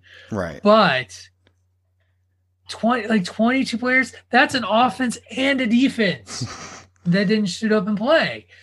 And, no special teams, but it's uncomfortable. And I'm a sports fan and I still watch it. And yes, there's some hypocrisy there because I do get the entertainment, but then you see a kid in Florida State who was sick, was healthy, comes out of it, plays a basketball game, collapses on the court. Now, it may not have had anything to do with COVID-19. I haven't heard any details about what happened, and thank God he's recovered. He's out of the hospital. But the dude was in an induced coma for a while, and they were worried about things like brain activity. And, all I have is speculation. So please, listener, if you're like, don't go run and be like, oh, this is what happened to this guy. But you can't help but think that, and you're hearing... You're seeing people who have come out of this with long-term effects that impact their ability to breathe, impact their, like, people coming out of it with asthma who've never had lung problems before. Like, that's crazy. And like, I'm happy we're playing. I still don't think we should. And I think that's true for sports, whether it's professional wrestling or, football, basketball, baseball. Like, I love college basketball. I get made fun of about how much I tweet about in-game watching University of Illinois basketball and tweeting about it. And I will hear about it every once in a while from one Greg DeMarco or somebody else. So it's not a secret that I love this shit. But part of me, like, I still sit there and I'm like, I don't know that it's the right decision, even as I consume their entertainment. And that's the thing, is I consume it. So right, you still do, yeah. I'm feeding the beast. Lots of people do. It's not just you. Lots of people do. I agree and disagree. I don't fully disagree, but I do disagree. I agree the short term. I disagree the long term. I think they should have suspended things initially and relied on some of the content that they had, and still put out shows for USA and Fox and all of that, just to develop a better strategy. But I have no problem with what they've done. The Thunderdome has been a success and all things that they've done. I think that, I think the sports leagues coming back and doing what they did, in this country, I think it suits what we do and the way that people go about it. There was going to be mistakes along the way, and there was going to be stumbles along the way. And those things are going to happen in society regardless. Like, we're just not smart enough to shut down and get rid of it. It's just not going to happen. And instead, we had to find a way to come back and do what we're doing. And we have empty stadiums and partially empty stadiums and all that. I mean, you talk about college football, like, look at how many teams are having to pull out of bowl games, and bowl games are getting canceled, and poor Army had to get bounced around. I'm so glad they got the Liberty Bowl matchup. That's great. Because, if they didn't happen by Thursday, they were going to go home because they haven't seen their family since May. Right. and it's hard. But I think that people are persevering, and that's what this country is all about and all that. I do think WWE should have taken a few weeks to figure out what the hell they were doing, and then come back with a strategy, and it evolved over time. It ended up with the Thunderdome, and that's been a good solution for the long term. Short term, they did what they had to do because what we talked about before, for 35 years, they provided content to USA Network and for the Spike TV when they did it, and of course Fox now. It's what they do, and so they wanted to keep doing what they do. And so they figured it out as they went along, and there was, some bumps along the road along the way, and we had no precedent to know how to do this. So I agree and disagree. I think they should have initially, but I don't think they should have kept it that way. I think they should have come back like they did. So, and again, it's hindsight being 2020, and we can have this conversation probably again in 9 more months from now. Like, that's the biggest thing that I've been talking about as well, and that I hate. And I even had this conversation today. So many people think that this vaccine thing is like this magic bullet, and that not just 3 weeks from now we're going to be fine. So many people think that when the calendar no longer says 2020, we're going to be fine. Right. It's just a date on a piece of paper. It's just some numbers. Right. COVID doesn't know what day it is. Like natural factors and natural disasters and whatever you want to talk about, right? They don't know what the calendar says. Like, it's just the dumbest thing. That's why I hate New Year's resolutions. Like, if you know you want to start something on January 1st, start on December 22nd. Okay, December 23rd, we're going to listen to this. Who cares what the calendar says? It's just a calendar, and most people think it's wrong. So, because we added 2 months. Who knows? Like, it's just the silliest thing to me. And so, yeah, we hit the 2021.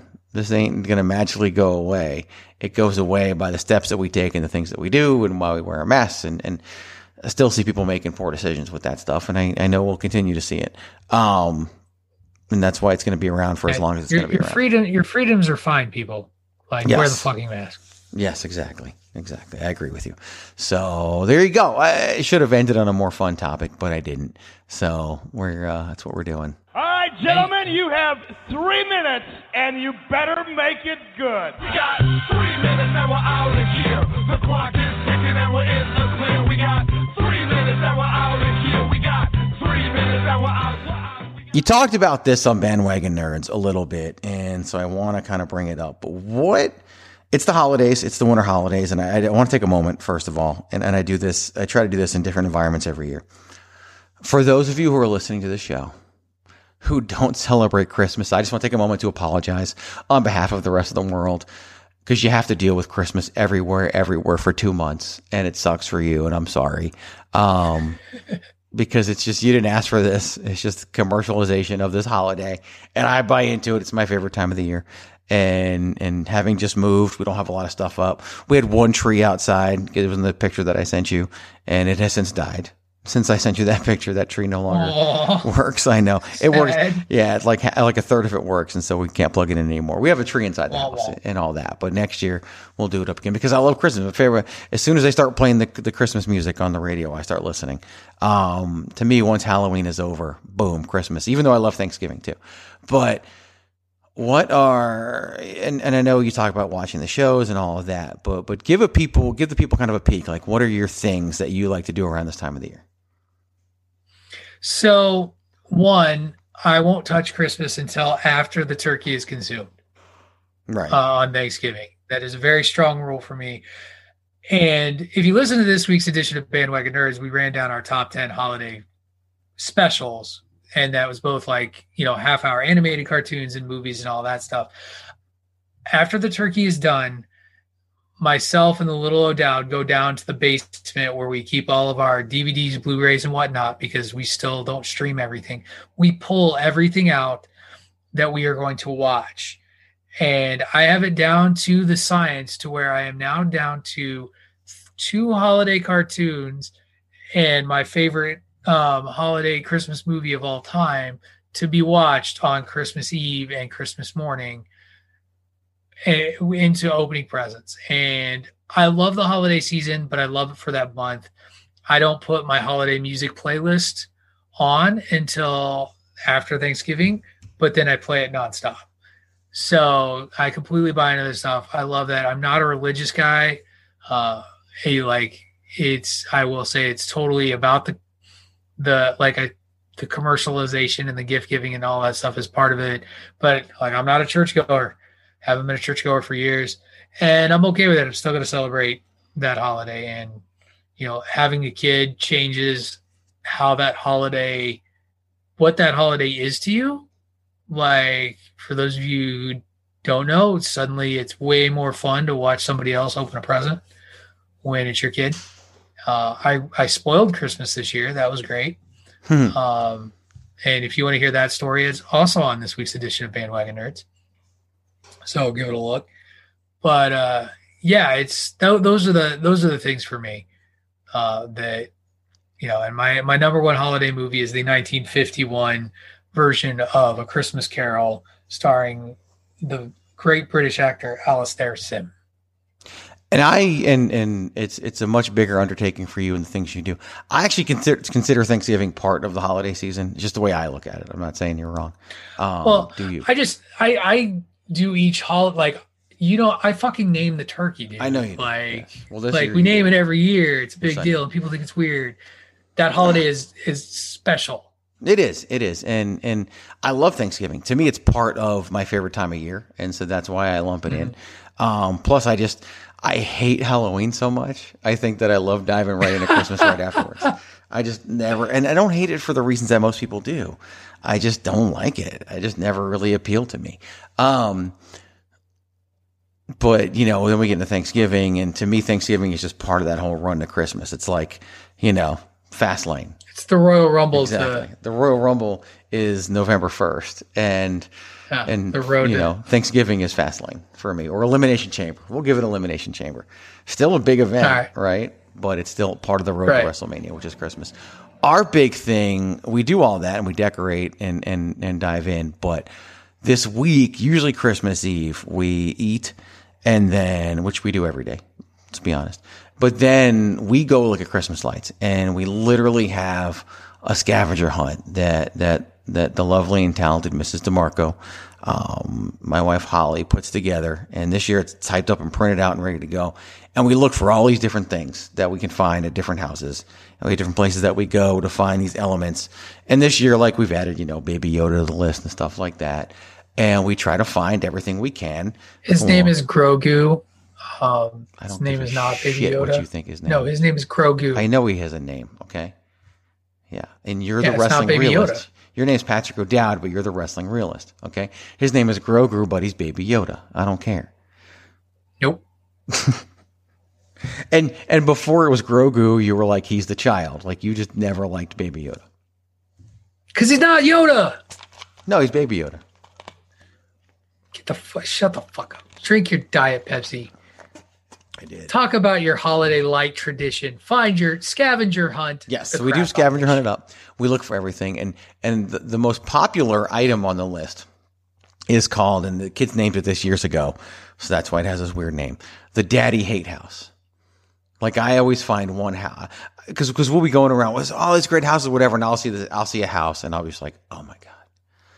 Like, my pet peeve is like, you've got like 3 different kinds of icicles hanging. They're blinking at different cadences, and it just looks atrocious. And so they're always like, is that the one? Is that the one? And then eventually we get to a house, and I'm just like, I hate that house. And that becomes a Daddy Hate House. And they just wait for it and wait for it. And there actually is like a reigning, defending, undisputed Universal Champion of Daddy Hate Houses that has been that way for several years now. And we always go back to see if that one is up, and it fails to or it never fails to deliver. It's always up there, and it always sucks. It's like 3 things hanging, and it's just horrible. And I'm like, why bother? Like, why even do it? So, but, yeah. Here's how I know I've gotten like old and curmudgeon-y about the holiday season.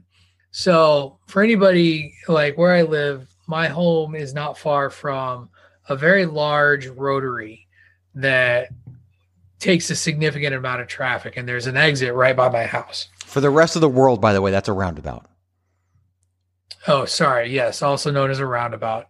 But anyway, the street that my roundabout / rotary exits to get to my house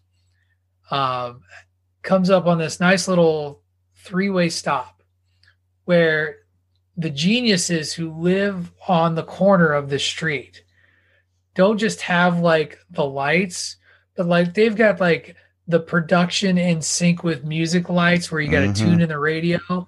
And so god awful half of Massachusetts parks in front of this fucking house, pardon my language, blocks the traffic and just basically holds people up on their evening commute home, spreading their holiday cheer. And then got all indignant when somebody was like, please stop holding up traffic, and was like involved with the police to like help manage the cars. And the police were like, this family like wrote on the town page and was like complaining about like just a bunch of Grinches. And I was like, because I didn't call the police, but I was like, no, I live next to this intersection. You guys are assholes. Get a fucking cop to direct the traffic. Just direct the traffic. Right. Because you're holding everybody up. And I don't want to get in an accident because some looky-loo is tuned in to watch your holiday special that you felt you needed. And don't act like it is not about attention for yourselves. You don't care about the holidays. Here comes the big dog. The big dog, Roman Reigns. The big dog. And we kick off Monday Night Raw live tonight in Phoenix, Arizona with the big dog. If a woman wears a beautiful outfit that involves a skirt and 14 guys stand and stare, are we blaming the woman or are we blaming the guys? We're blaming the guys for that one. So what's so are you really comparing sexual harassment to people to decorating their house and making apparently it, I am. Yes. Making it something that holds up traffic? I don't understand why we're blaming the house for this. I really don't. Because they put a sign out that says tune into radio 93 point whatever to listen to our music in front of our goddamn house. It's not the same, dude. Get out of here, out of my kitchen. We have gone almost 2 hours on the DeMarco show, which everybody knows Greg DeMarco hates 2-hour shows. It's too damn long. He's going to have to find an extra commercial break, and he's about to cut me off with a soundbite. But I don't care. Play the Danger Zone card. I want to keep talking about how goddamn long this show is because people need to respect their neighborhoods. Respect them. Celebrate the holidays. Don't make it about yourself. Pieces of crap. That's not why Jesus wants you celebrating. Jesus doesn't want cars stopped at your house. Jesus wants you celebrating his birth. Keep going, man. This is great. I love it. I'm out of breath. I need to catch it for a second. It's so funny because it's like it's kind of what you talked about before. Like you complain that these sports shouldn't be there, but you're still going to watch them. Like this is all about your personal interest. That house because that fucker blocks the traffic. Because this is you're more worried about the traffic than anything else. Because you don't want to get into an accident. Get hurt. Yeah. Right. Anyway, I think it's amazing. There's multiple. There's a multi-car stop intersection that gets blocked by these people. Plus, one lane of traffic, the right-hand lane, is now like if you're going, south. I say this as if everybody knows where my house is and how these streets work. Like if you're going south, like you have to then like check to make sure cars coming north are going down the way as you drive past 17 cars to get, to wherever you're going. They're a danger to the community and should be stopped. It's the most wonderful time of the year, Patrick O'Dowd. It's the spread most. Your joy in a different way, you pieces of shit. This brings them great joy. This literally brings them great joy, and here you are. Don't have a musical show. Drive by. Let people look at your pretty little house, but keep the traffic moving. Just keep it. That's the bottom line. That's what they're saying right now in their musical house. Fuck you, Pat. That's what they're saying. I hope you people live next door to me. I will tell you to your face. You hope they live next door to you. You know they don't live next door to you. The listener who's like, I see what you're saying. Like the one who's all indignant about me going off on this. If you live next door to me, which you don't, but anyway, because I know my neighbors and none of them listen to this podcast. They're like 80 years old. They don't even know what a podcast is. I love that this has become such a big deal. Happy for you. holidays. Bah humbug. This is amazing. This is so good. This is absolutely outstanding. I'm glad I gave that to you. Me too. It's a shameful thing. Lost her head. That's going to wrap things up for this week's edition of the Greg DeMarco Show. I hope you enjoyed listening. For those of you who do celebrate, I hope nothing but the best for you and that you enjoy it. For those of you who don't celebrate, I hope you find something to do that isn't throwing Christmas in your face every 14 seconds, as I know it's nearly impossible in the commercialized world that we live in here today. And I've always kind of had that soft spot in my heart for those who don't celebrate Christmas. It came from a few years ago, Patrick O'Dowd, actually, when I was working at the Art Institute. As I out way too much information right there. It doesn't matter. They don't exist anymore. And one of my team members didn't celebrate Christmas. And she would always talk about how, for years, different organizations she worked at, she was basically forced to celebrate Christmas because that's all they did. Right. And so I baked cookies for like the whole team. And at the time I was managing multiple teams because of people that were gone or on leave or whatever. And I bought a box of Christmas cards to give to everybody. And I spent more money on one Hanukkah card for this person than I spent on all of the Christmas cards. And I made a whole batch of cookies with all this red and green stuff, and then had to make this whole separate thing just so I could get a blue and white one for her. But she hugged me. She was just like, no one has ever done this. Like in all my years, she was older woman, like pushing 60 at that point. And she was just like, I have been forced to celebrate Christmas so much, and no one's ever bothered to give me a Hanukkah card and make me my own cookie. And in the years that followed, when I was no longer managing her, would continue to bring that up every year. Well, one year Greg did this, and so and I'm sure her manager was like, "Gee, thanks, motherfucker! Like, really, you had to do that, and now we have to live up to that." But everybody does hate that guy. Like, yeah. Well, I'm sorry, but I hated the fact that she was put through that for so long, and Oh no, you're the better person, right? But we just hate it. We lazy supervisors, like who don't give a shit.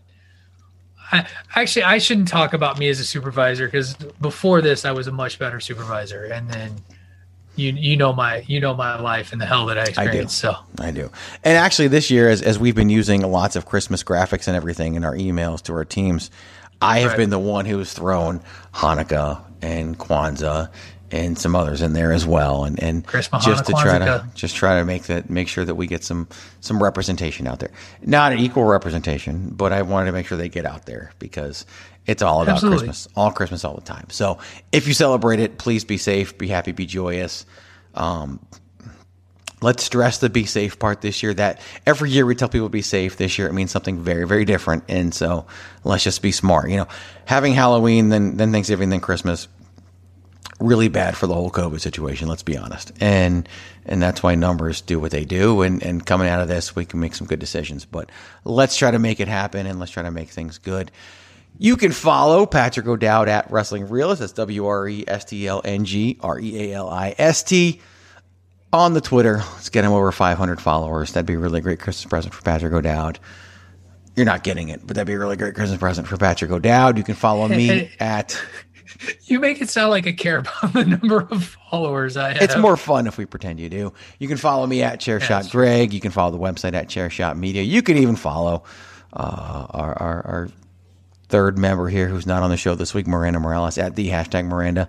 If you so choose to, go over to thechairshot.com, sports, entertainment, and sports entertainment. Listen to all the amazing podcasts we have. People are still churning out content despite the busyness of the holidays, although the holidays are less busy for some this year than normal. Head on over to prowrestlingtees.com/thechairshot. Pick up one of those Chairshot t-shirts.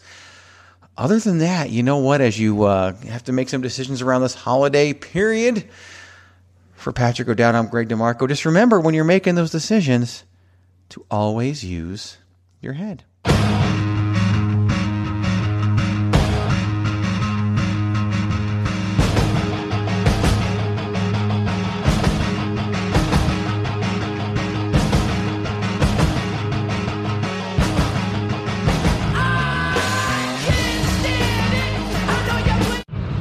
Thechairshot.com. Always use your head.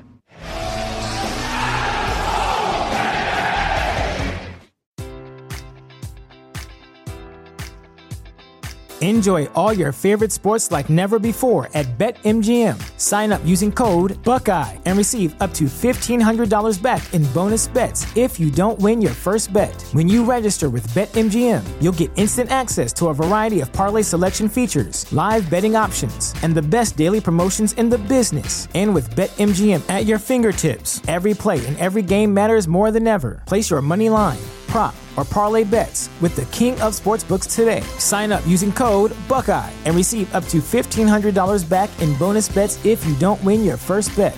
BetMGM and GameSense remind you to play responsibly. 21 plus and present in Ohio, subject to eligibility requirements. Rewards are non-withdrawable bonus bets that expire in 7 days. Gambling problem? Call 1-800-GAMBLER in partnership with MGM Northfield Park.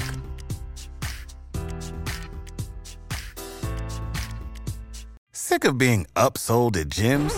My guy, you're currently a base member? For $90 more, I can upgrade you to our Shred membership. For $130 more, you'll be a Swole member. And for just $300 more, you'll reach Sweat Platinum. At Planet Fitness, you'll get energy without the upsell. Never pushy, always free fitness training and equipment for every workout. It's fitness that fits your budget. Join Planet Fitness for just $1 down and $10 a month. Cancel anytime. Deal ends Friday, May 10th. See Home Club for details.